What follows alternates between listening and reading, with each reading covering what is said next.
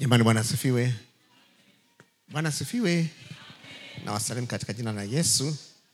Nawakaribisha katika ibada yetu hii ya pili hapa kanisani.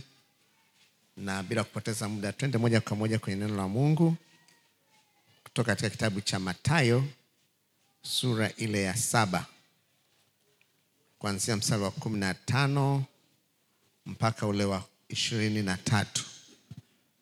Mathayo mtakatifu sura ile ya 7 mstari wa 15 mpaka ule wa 23. Kama wewe ni mfuatiliaji, tumekuwa tukiendelea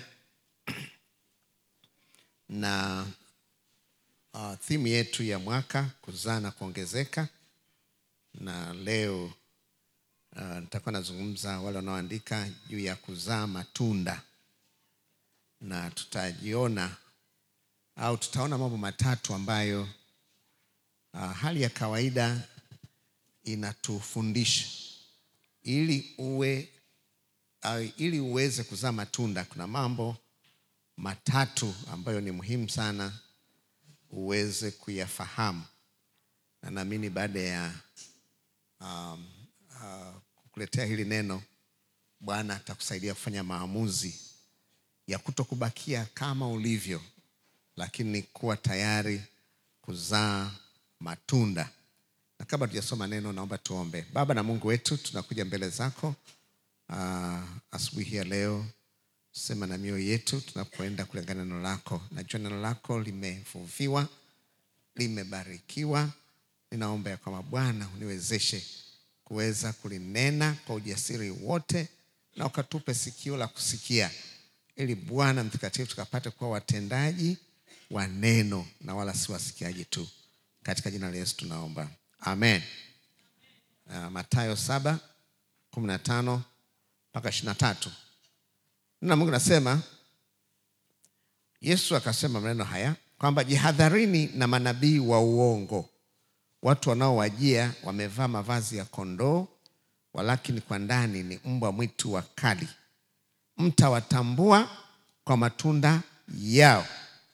Je, watu huchuma zabibu katika miiba au tini katika mibaruti?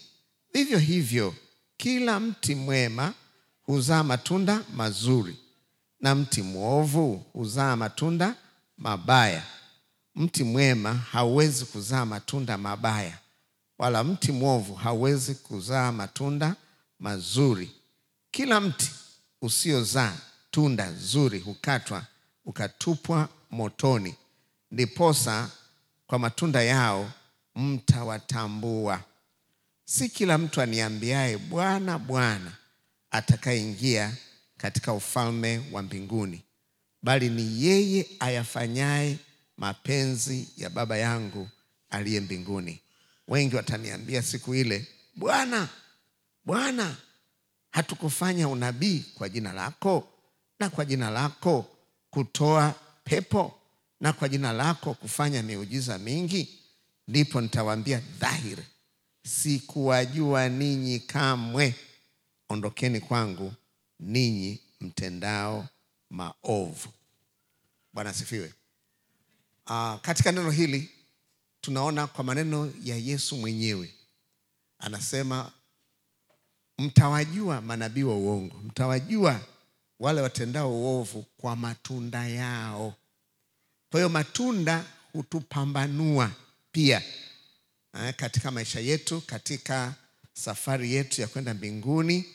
Na siku hizi chache tulikuwa na clip kwenye group lako, lakini kwenye group letu, nadhani wanaume au couples, kulikuwa kuna picha moja ya kitakachotokea siku ya unyakuo.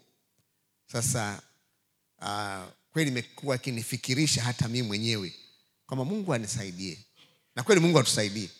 Kwa mfano ikatokea Jumapili kama hii, si tumejaa, si ndio halafu unyakuo katokea. Yaani hapa ndugu yangu, naona nguo za rafiki yako, jirani yako zinadondoka, halafu yeye hayupo. Sasa sijui itakuwaje, lakini nadhani itakuwa ni wakati wa shoku kubwa.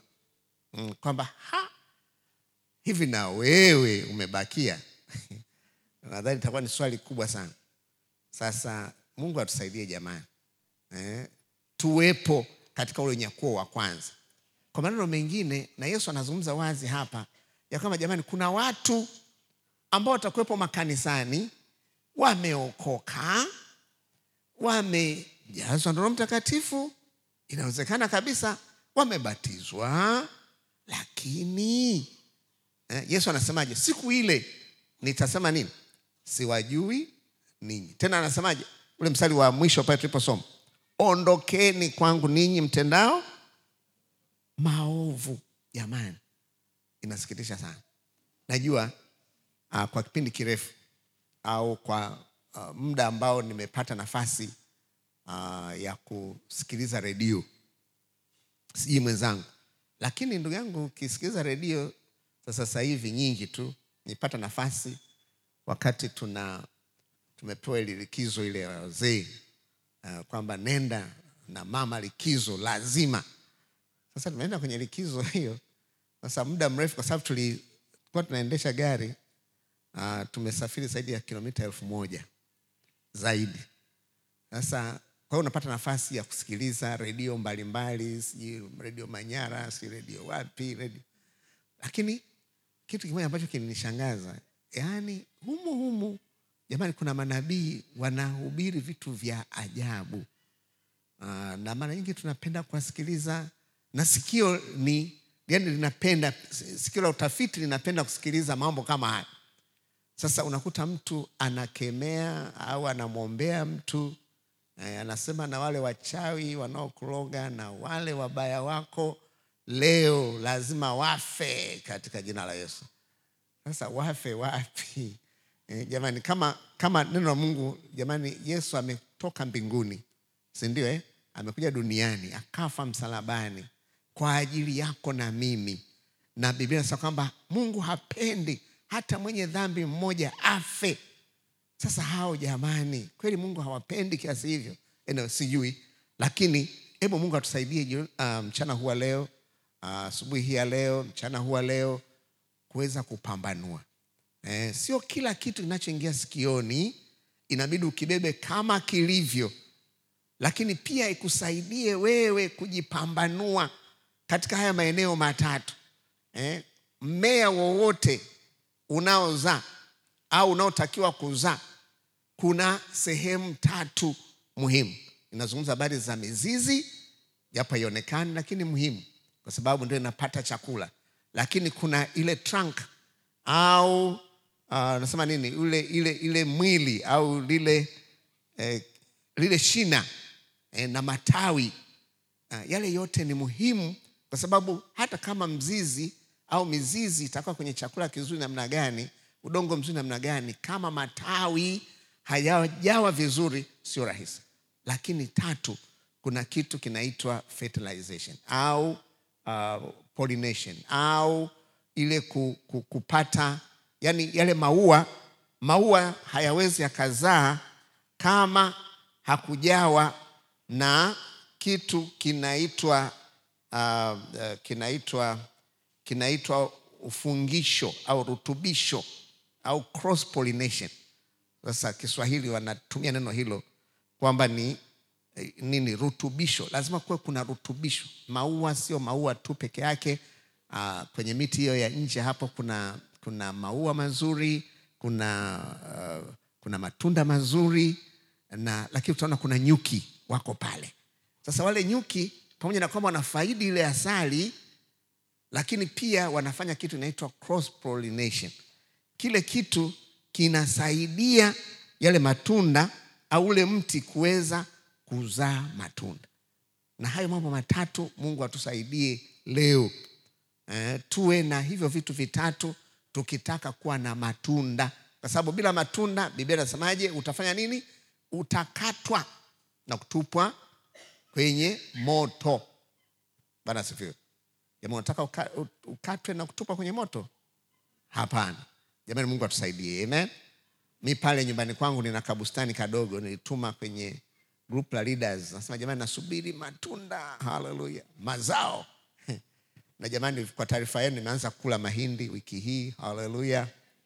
Kwa hiyo ukinitembelea unaweza kupata neema ya kupata kamhindi. Sasa Dar es Salaam tumezoea mahindi yale ambayo yatoke Iringa, yakatwe, yajazwe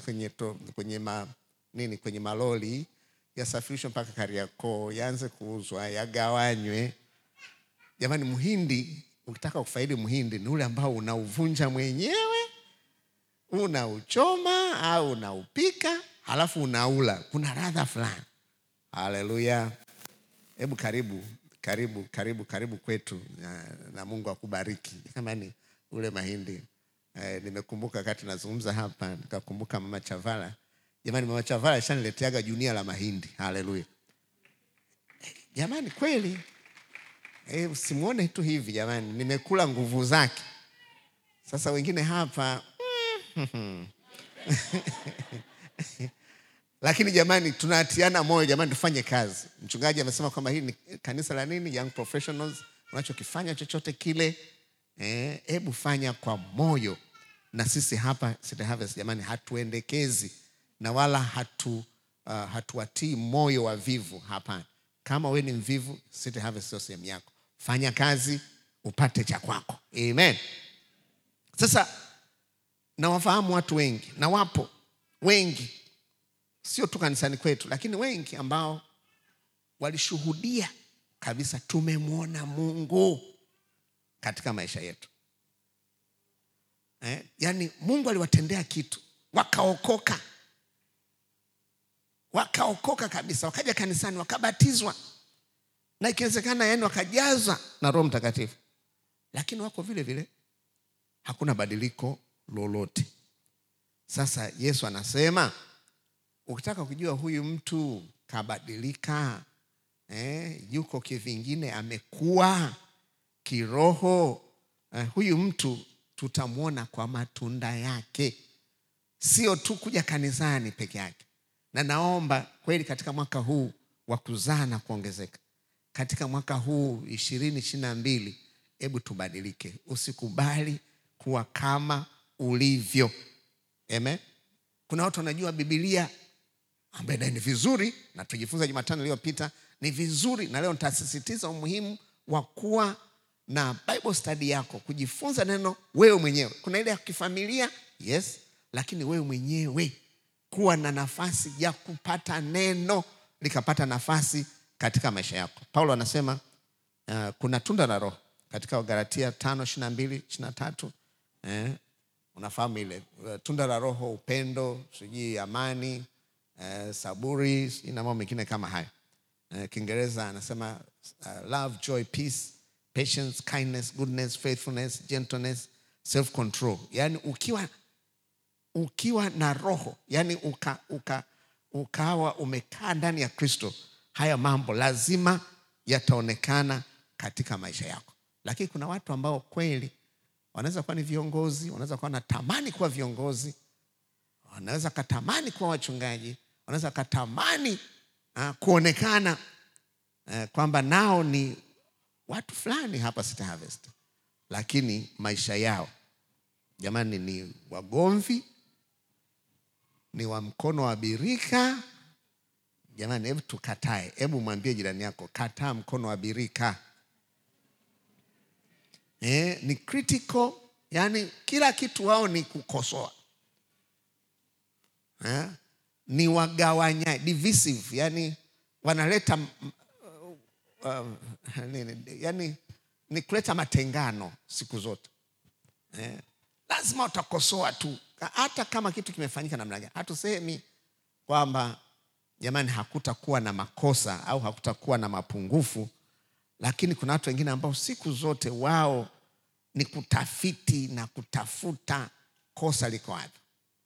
Amen. Yani hata kama kwenye ukumbi kama huu jamani kuna na vioyozi, lakini mwingine unajua bwana, kwa kweli mimi sipendi. Na kuna wengine wamehama hapo, yani ubaridi ni mkubwa kiasi kwamba tunakosa raha. Yani lazima tukutakuwa na kitu.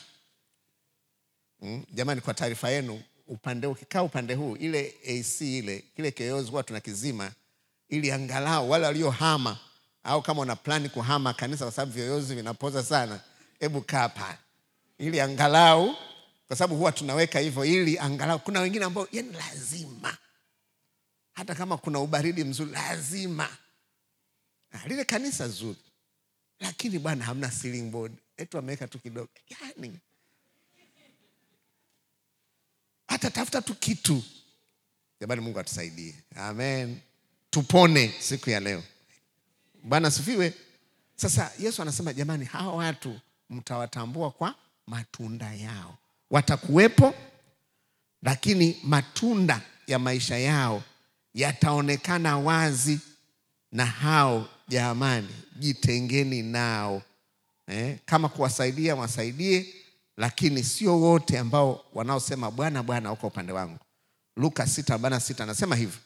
Anasema kwa nini mnaniita mimi Bwana Bwana wakati hamtendi yale ninayowaambia? Kama hufuati amri za Mungu, kama hufuati kile ambacho Mungu anataka ukifanye, jamani ni vizuri ukajirekebisha. Yohana 14:15 anasema mkinipenda mtafanya nini? Mtatii amri zangu. Na moja ya amri ambazo tunazo, jamani, kuna maelekezo amri, kuna zile amri, enendeni ulimwenguni kote mkaihubiri injili. Na wiki hii tuna mkutano mzuri wa injili wa ndani. Kuna mhubiri mzuri, tena ni kutaarifu kabisa jamani, yeye ni kiongozi wa taifa wa upande wa Kasfeta, atakuja, ni mchungaji. Sasa sifa zingine jamani, yeye ndio ameoa mtoto wa askofu mkuu msaidizi. Sasa unaona mtu mdogo huyu, mtu mkubwa. Bwana asifiwe. Kuoa mtoto wa askofu mkuu msaidizi, sio rahisi. Amen. Sasa atakuwepo hapa, na mimi nitafurahi sana kama utakuwepo na kuweza kumsikiliza. Lakini ni mwinjilisti mzuri, lakini katika hiyo itusaidie kuweza kubadilika, kuweza kuwa watu wale ambao Mungu anataka atufanye au tuwe katika neno pia, au katika maagizo ya kanisa. Tunajifunza habari za maagizo ya aina mbili.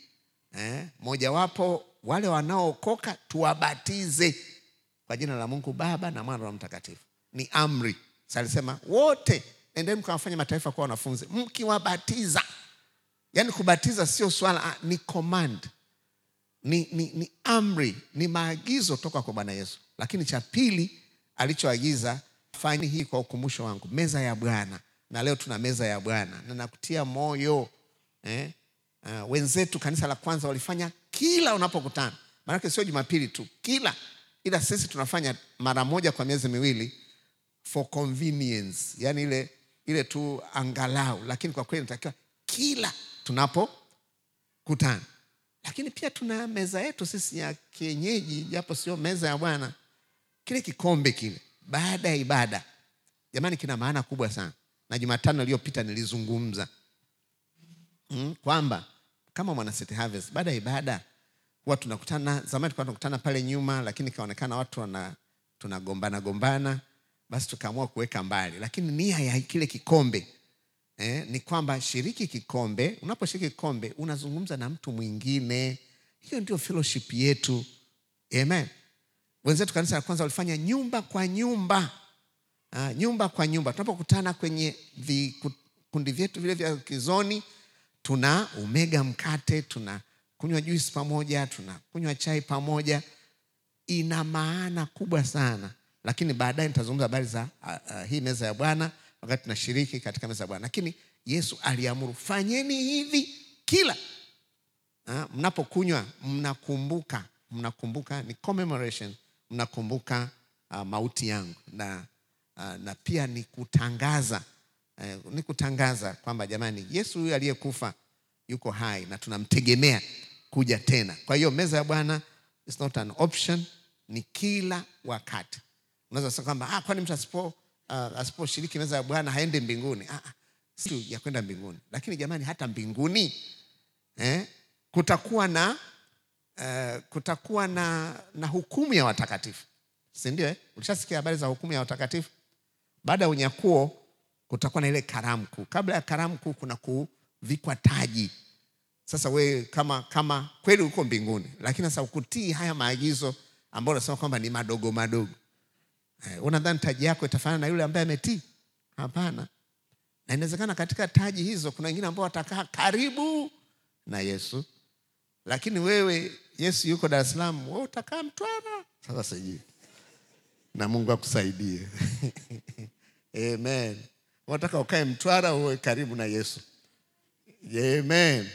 Sasa kukaa karibu na Yesu tegemea unavyotii, kuna watu wengine ambao wanajikomba. Kwa Bwana Yesu wanajikomba. Unafahamu kujikomba? Tu sio nampenda Yesu, lakini ndugu yangu atakuja hapa, atafagia, sio zamu yake, anajikomba.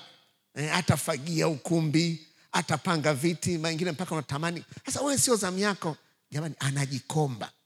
Unadhani huyo Mungu atamwacha? Kuna baraka zake. Lakini mwingine hata siku ya zamu. Anyway, leo mwenyekiti nimepata safari ya ghafla. Na kuambia utabakia hivyo. Na wale wanaojikomba Mungu atawabariki. Amen. Uwe pamoja na wale ambao wanajikomba katika Bwana. Kwa hiyo unapotoa muda wako kwa ajili ya mambo ya Bwana, ni sehemu ya kuonyesha tunda lile la Roho na jinsi ambavyo umebadilika. Sasa nataka nishare na wewe au nishirikishe mambo matatu ambayo yatakusaidia, ambayo yanatokana na nature, kutokana na kukua tu kwa miti ya kawaida, lakini kusaidie wewe kuelewa umuhimu wa wewe kukua kiroho na kumtafuta Bwana. Cha kwanza kabisa, kuelewa haya maneno ambayo tumeyasoma ya Bwana Yesu mwenyewe katika Mathayo 7:21 na 23. Cha kwanza kabisa, lazima uweke mizizi yako katika udongo mzuri. Mizizi, kila mti una mizizi. Sasa akisha mizizi yako imezama kwenye udongo mzuri, mizizi yako ndio inayoleta chakula na kukipeleka kwenye matawi mpaka kwenye sehemu ya tunda. Ili lile tunda liwe tunda, unahitaji kile chakula. Unahitaji mizizi itakayoleta kile chakula mpaka kwenye lile tunda ili likapate kukomaa vizuri. Kama udongo ni mbaya, sio rahisi na ule mti kwamba utakuwa vizuri. Ule mti hautakuwa vizuri, na hata baadaye ikiwezekana unaweza ukafa. Lakini pia kama udongo ni wa mawe, nadhani tujifunza hapa, mtumishi wa Mungu alifundisha hapa, alihubiri hapa kuhusiana na mbegu zingine zilidondoka kwenye udongo mzuri, zingine si kwenye udongo barabarani, si wengine kwenye miba, sina vitu vingine kama hivi. Sasa kama udongo ule ni wa mawe, ina maana mizizi haiwezi kaenda chini zaidi. Matokeo yake ni kwamba hayawezi yakakupa, au itakufanya wewe, au utafanya ule mti kuweza kukauka kabisa. Nilishangaa siku moja pale nyumbani kwangu, kuna miti fulani ya maua tumeijenga karibu na nyumba ya wageni. Sasa tukawa tunaona tu kama vyoo vinafurika vile, wakipiga deki kule. Sasa tukaambia basi leteni fundi. Wakaleta fundi. Yule fundi alichoamua alipokuja, kwa sababu ukimwaga maji bafuni hayaendi. Wamejaribu kuchokonoa pale, hakuna tatizo lolote lile. Kwa hiyo akasema hizi tiles hizi zimewekwa vibaya, kwa inabidi ivunjwe vyoo vyote, zile tiles slope iwe kali ili maji yaende. Sasa jamani, mimi ni mjenzi, ni architect. Hili tatizo halijakuwepo siku zote. Na naelewa niliweka kwa slope inayotakiwa, lakini tatizo bado lipo. Ina maana kuna kitu. Sasa katika kumsaidia ile fundi na wale vijana wangu pale nyumbani kuangalia, tukakuta kwamba kwenye zile chemba, kumbe kuna yale maua, miti ile imeshakuwa mikubwa, ina vimizizi vidogo vidogo vimetafuta maji mpaka kwenye chemba, vimeingia ile mizizi. Kwa hiyo chemba imejaa mizizi. Kwa kufungua chemba, yani imejaa mizizi. Kwa maji hayaendi kwa sababu ile mizizi imejaa kwenye chemba. Unaona? Sasa tukasema kumbe tatizo tumeshaliona. Kata huu mti, kata mizizi. Walipokata mpaka leo, jamani, mambo ni mazuri. Amen. Lakini ningevunja zile tiles zote, sijui ningekuwa wapi. Sasa tatizo ningebakia liko pale pale. Ninachotaka kukuambia kwamba jamani, mizizi ni muhimu, lakini pia udongo ni muhimu. Udongo mahali gani ambapo wewe unapata mizizi yako? Na jamani, hiyo mizizi, hiyo chakula ni neno la Mungu. Amen. Lazima uwe na ratiba yako wewe mwenyewe ya kujilisha neno. Kama nilivyosema, kuna wakati kweli wa kusoma Biblia kama familia, yale maombi ya jioni, si maombi ya asubuhi, lakini wewe una ratiba yako. Tutajifunza mwaka huu hata jinsi ya kusoma Biblia wewe mwenyewe, ili kila mmoja wetu awe rooted, awe na msingi katika neno. Kweli kuna nafasi ya kukaa pamoja kwa jinsi hii, kujifunza kutoka kwa mchungaji. Kuna nafasi ya ibada za Jumatano. Sasa wengine kweli si walaumu wale ambao hawana nafasi siku za Jumatano kuweza kuwepo hapa, lakini kuna kukosa vingi. Lakini wengine hawana sababu yoyote, tena hahitaji hata nauli. Na sio tu nauli, wengine hahitaji, yani na gari lipo, lakini Jumatano, Ijumaa, yani kanisa inakuwa kama kituo cha polisi. Jamani, Mungu atusaidie. Amen. Hebu tupende kuwepo nyumbani mwa Bwana. Lakini pamoja na nyumbani mwa Bwana, uwe na nafasi yako mwenyewe ya kujifunza. Uwe a student of the word, yani mwanafunzi. Yesu alisema kwamba enendeni mkafanye mataifa kuwa wanafunzi. Mimi bado ni mwanafunzi. Mimi jamani, tangu nimeokoka mpaka leo, kama ni kujivunia miaka, maana nimeokoka mwaka 74. Haya. Sasa miaka 74 mpaka leo ni miaka mingapi? Miaka mingapi? 48. Nimeokoka, lakini bado najifunza, ni mwanafunzi wa neno. Na wewe pia hivyo hivyo. Sasa wengine wanaona wameshafika. Na tunapojifunza habari za kujifunza neno, kwenye Kiswahili labda inaita sio reading, studying the word of God. Yani unakaa, unajifunza, unakuwa na utaratibu wako kiasi ambacho yani kutoka pale umeshiba kiroho. Umeneemeka. Kuna mambo ambayo una notebook yako unaandika ya kukumbuka, ya kukusaidia katika safari ya mbinguni. Si wangapi wana hata hiyo daftari au diary. Wengine ndugu yangu yani anaweza akasoma tu ndio yale, akiamka asubuhi, mchungaji alisema tusome neno. Kwa hiyo anafumba macho, alafu anafungua tu pale ule mstari wa kwanza pale, mimi ni ua la uwandani na nyinyoro wa mabondeni. Amen, amen. Kwa hiyo sasa kuna mwingine akafungua kwenye Zaburi pale, akasoma. Sasa kwa sababu ni nusu anasoma hakuna Mungu. Hata Biblia imesema hakuna Mungu.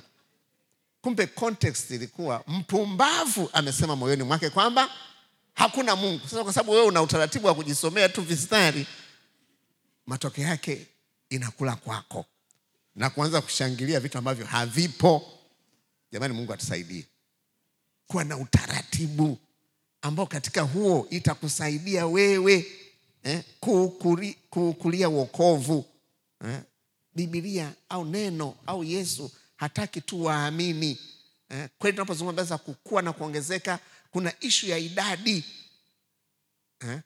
Idadi ni kitu ambacho ni obvious. Kama kweli tumelishwa vizuri kiroho, tumekaa vizuri, lazima tutaongezeka kiidadi obviously. Lakini sio lengo. Lengo ni kila mmoja wetu kuwa na nafasi na kuwa na wakati wa kuweza kuwa karibu na Bwana. Haleluya. Bwana asifiwe. Kusudi la mti na kusudi lako wewe ni kuzaa matunda. Mti wote ule kusudi lake ni kuzaa matunda, na hivyo unahitaji neno, lile neno lisilogoshiwa, lile neno ambalo litakukuza, lile neno ambalo litakusaidia kuweza kumfahamu vizuri huyo Mungu wako. Huwa napenda Zaburi ya 1 mstari wa 1 mpaka ule wa 6. Kama inawezekana hata ukautafakari au ukaukariri moyoni, utakusaidia. Anasema heri mtu yule asiyekwenda katika shauri la wasio haki, bali ni nini jamani? Halafu mwishoni anasemaje? Ni kama mti, huyo mtu ni kama mtu uliopandwa kando kando ya maji, ambao huzaa matunda kwa majira yake. Halafu anasemaje tena? Anasema kwa kila alitendalo litafanya nini? Litafanikiwa. Jamani, tunahitaji neno. Na mimi kweli leo nakusisitiza mpendwa kijana, pamoja na ubize ulionao, unahitaji kujilisha neno, kwa sababu neno pia linakusaidia. Jamani, hili neno la Mungu sio kama novel, yani sio kama kitabu kingine chochote. Hili neno unapolisoma linakubadilisha, linabadilisha na mtazamo wako. Amen. Linabadilisha na mtizamo unavyoona maisha. Bila neno nakwambia utababaika sana. Na bila neno ndio hayo maono. Unapata maono ambayo hayako founded, hayana msingi katika neno. Amen. Ukisoma habari za Daudi wakati akiwa kijana, Biblia inasemaje? Alitembelea kaka zake siku moja. Halafu akawa wako vitani hivyo. Halafu jamaa linainuka, lina nguvu, sijui zaidi ya futi 7 wanasema. Halafu limevaa sijui silaha, sijui hizo dirii na vitu vingine. Halafu linatukana taifa la Israeli. Sasa Daudi aliposikia akasema, jamani, huyu ni nani? Akasema huyu ndio, tena wanatetemeka, huyu ndio anayetusumbua hapa, ni Mfilisti anatusumbua hapa. Yaani wote hapa tunaogopa. Maana hao maskari pamoja na experiences zao, lakini wote walikuwa wanatetemeka kwa Goliath. Lakini huyu kijana mdogo ambaye hana experience, kwa sababu alikuwa amejaa neno. Unakumbuka katika Zaburi 119 anasemaje? Moyoni mwangu nimeliweka neno lako ili nifanye nini? Nisije nikakutenda dhambi. Alipoyasikia ile maneno, si unayasikia maneno jamani kwa sikio hili, lakini interpretation yake inakuwa ni ya kiroho. Kwamba jamani, huyu anamtukana Mungu wa Israeli, haiwezekani. Akasema jamani, niacheni nikapigane naye. Wewe hutaweza. Akasema nitakwenda. Kwa sababu alikuwa amejaa nini? Neno. Na hata alipokutana naye alisemaje? Wewe unanijia kwa silaha, siji kwa mkuki, siji kwa mfumo, lakini nakuja kwa jina la Bwana. Huwezi ukasema wewe maneno kama hujasimama katika neno, kama hulijui neno. Bwana sifiwe. Na tunaona aliposema tu katika jina la Bwana wa majeshi ninakujia, alichukua tu kakombeo, lakini kaliweza kumuua yule shujaa. Haleluya. Jamani, na propose mchana huwa leo vijana waliooa haya, lakini ambao bado, jamani, na propose, hebu jaa neno. Amen. Jamani, kuna mitihani inakuja huko ndugu yangu ukianza maisha. Sasa kwetu kuna usemi unasema kama bwana, mama Chavara anaweza kujua kalagaleko lovyagana. Yaani ndugu yangu wewe lilia tu hayo maisha ya ndoa, lakini kuna mambo utakutana naye. Amen. Na wakaka walioko hapa, jamani, hebu jaa neno. Kwa sababu bila hivyo kuna mitihani mingi. Kama wakina Goliath. Utasikia maneno mengi, shilingi imeota miguu, si na nini. Na kweli ukiangalia hali, jua lilivyo kali. Bwana, jua kali kweli.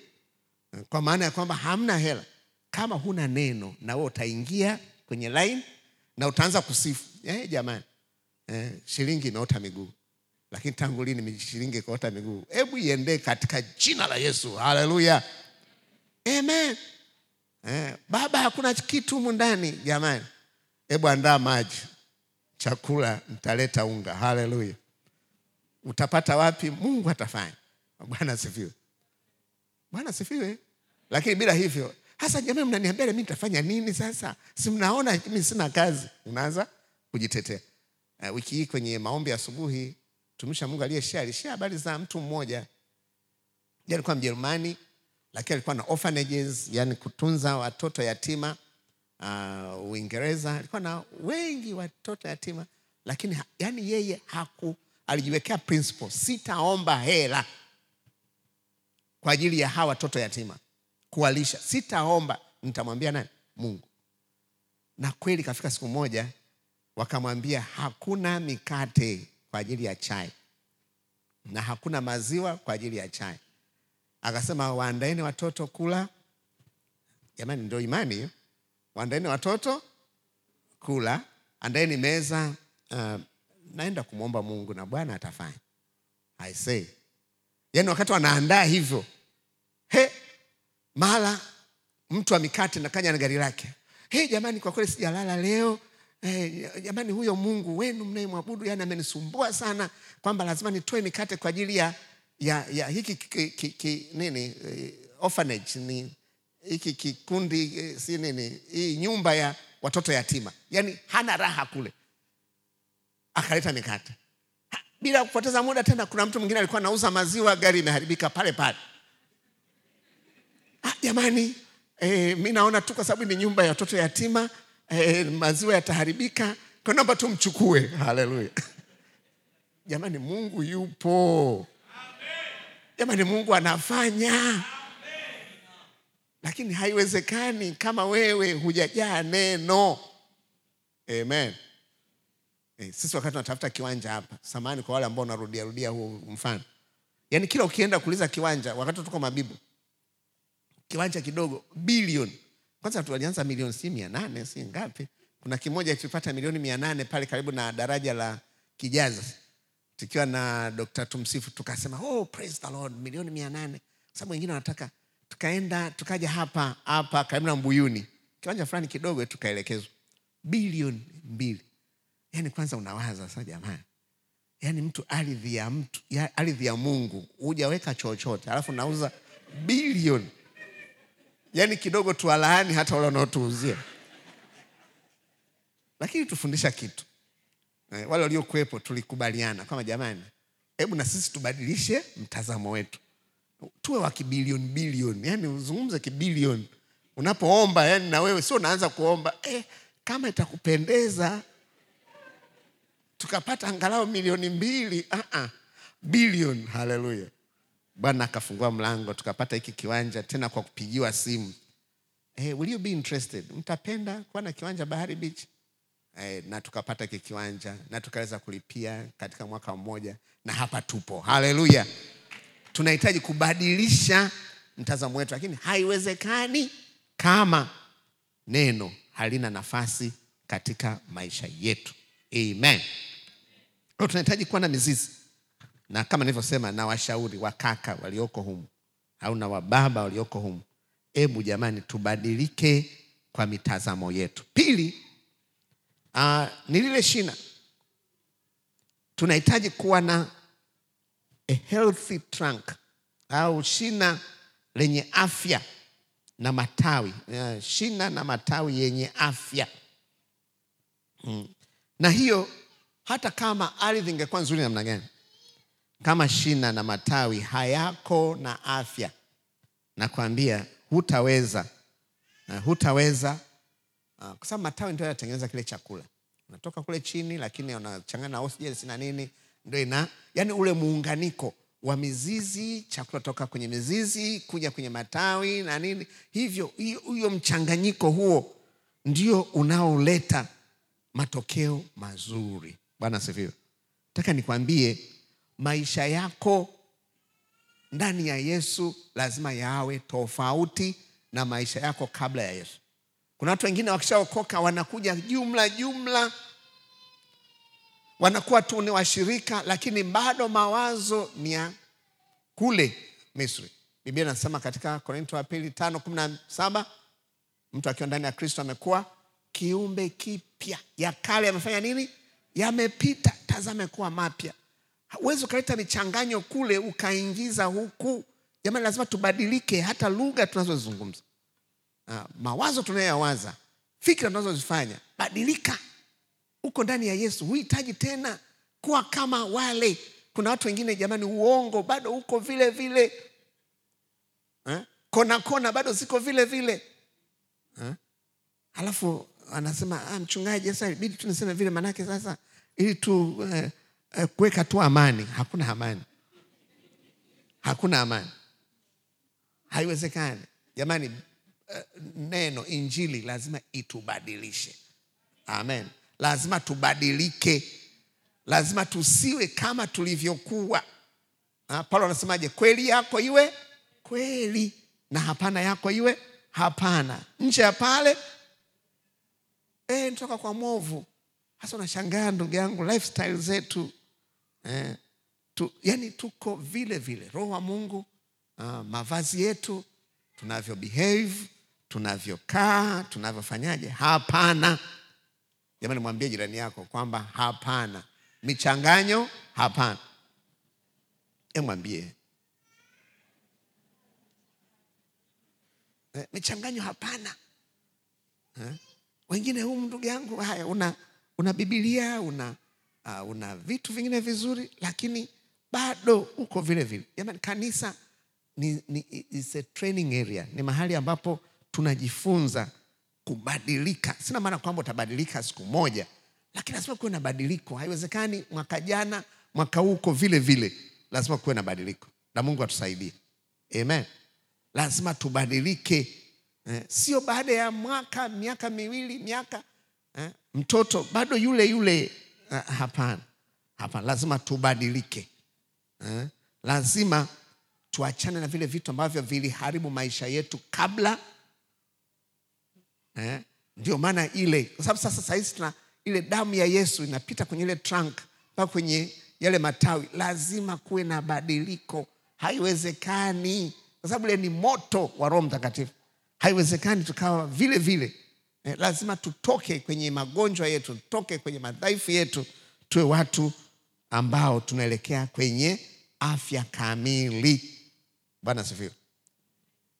Waebrania 6:1 anasemaje? Tuachane na mafundisho ya mwanzo, elementary teachings. Yani mafundisho ya mwanzo ya nini jamani? Lakini tuukulie wokovu. Yani tuwe tunatoka kwenye, lazima kuna badiliko kwa sababu damu ya Yesu. Tunamfanania Kristo sasa. Tunamwelekea huyu Kristo. Tunaelekea kwenye maturity, kwenye utu uzima. Lazima tubadilike. Na hiyo tunamhitaji Roho wa Mungu. Hatuwezi tukafanya hivyo kwa nguvu zetu, lakini tunamhitaji Mungu. Na tunavyoendelea kushirikiana pamoja na Kristo na Roho Mtakatifu wanapofanya kazi ndani yetu, jamani, itatubadilisha kwa Wakristo ambao tuko tofauti. Mwisho kabisa, namba 3, kutokana na ule mfano wa mti, jamani, tunahitaji virutubisho au utungisho. Lazima kuwe na cross pollination. Tunahitaji watu wengine, kama ambavyo maua ya mti yanahitaji nyuki waje na wale wadudu wanachukua ile asali, lakini kwa kufanya vile kunakuwa na cross pollination, kunakuwa na utungisho, kunakuwa na urutubisho. Unahitaji hiyo, sio mbolea pase, lakini ni mbolea yes, lakini ni zaidi ya mbolea. Kunakuwa na huo utungisho, ndio unaotufanya kuweza kukua katika kuukulia wokovu wetu. Na hiyo ina maana ya unaweza kawa na wakati wako mwenyewe, lakini ile studying together. Unakuja Jumatano katikati ya wiki, unashirikiana na watumishi wa Mungu wengine, mkiwa kule chuoni, mkiwa kule shuleni, kushiriki kwenye zile ibada. Yani usiishi kivyako. Unahitaji watu wengine. Chuma huhitaji chuma ili kuweza kunolewa.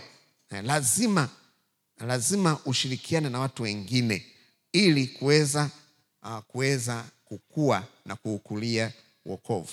na popote pale ambapo haya maisha yako balanced, yani huo mfumo uko balanced katika maisha yako kwa habari ya neno la Mungu, kushirikiana na watu wengine, ibada na vitu kama hivyo, yani lazima vitakufanya ukue, utakuwa ni tofauti.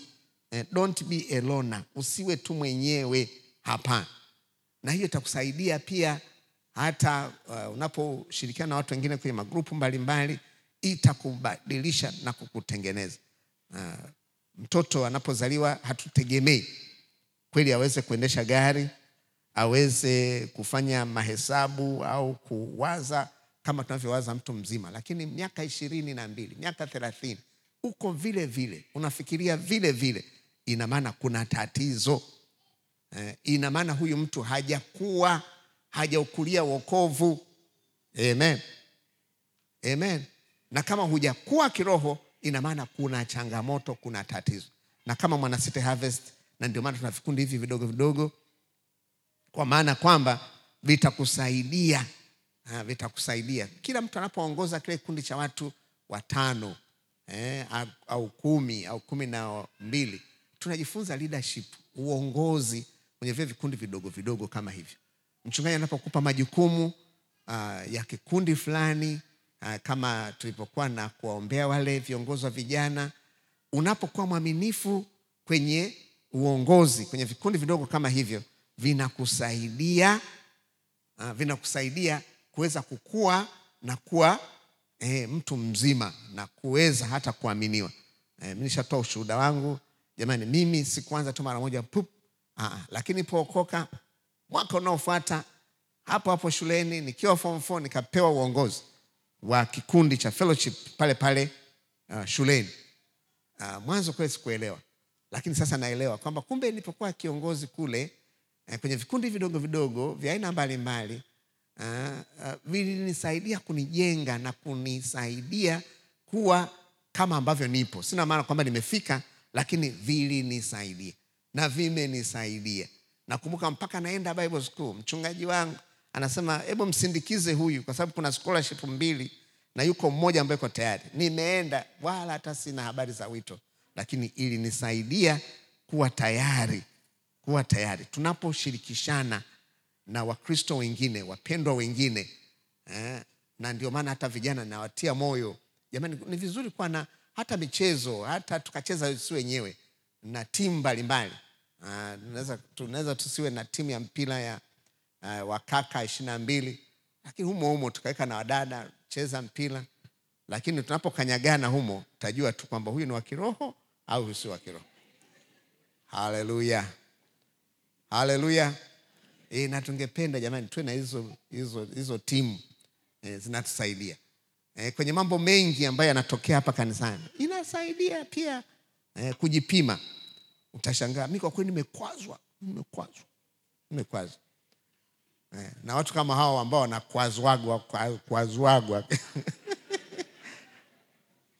jamani, hapa City Harvest ndio mahali penu. Amen. Ili mkwazwe vizuri, muweze kukua vizuri. Amen. Kitu ambacho mimi yani ni ile ya kuresign. Mchungaji, mimi na resign kwa sababu kwa kweli yani nakwazwa. Unapoteza fursa wewe mwenyewe ya kukua kiroho. Lakini nakukaribisha, Bwana njoo, kwazwa. Yani kweli nuna, lakini wewe njoo. Tutasaidiana twende mbinguni. Haleluya. Uko tayari kukwazwa? Wangapi wako tayari kukwazwa? Ili tuende mbinguni. Jamani, Mungu akusaidie. Naomba tusimame.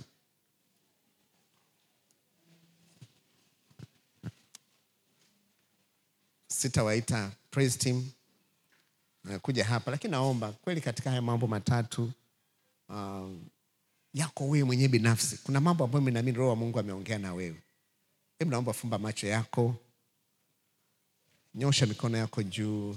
Wengine wetu tunahitaji kutubu kwamba tumekuwa na vikwazo sisi wenyewe. Sisi tumekuwa vikwazo hata kwa watu wengine kuweza kuendelea mbele. Hebu tubu. Mungu akusaidie basi siku ya leo, ili uanze vizuri pamoja na Bwana, uweze kukulia huo wokovu. Na Bwana kuamini katika mambo makubwa kuanzia leo na kuendelea. Hebu omba, unataka Mungu akufanyie nini? Baba na Mungu wetu, ninakuja mbele zako mchana huu leo. Asante kwa sababu unatupenda na umetupenda upeo, na unayo makusudi mazuri kwa ajili ya kila mmoja wetu. Baba mtakatifu, unajua madhaifu yetu, unajua mapito yetu, unajua mapungufu yetu.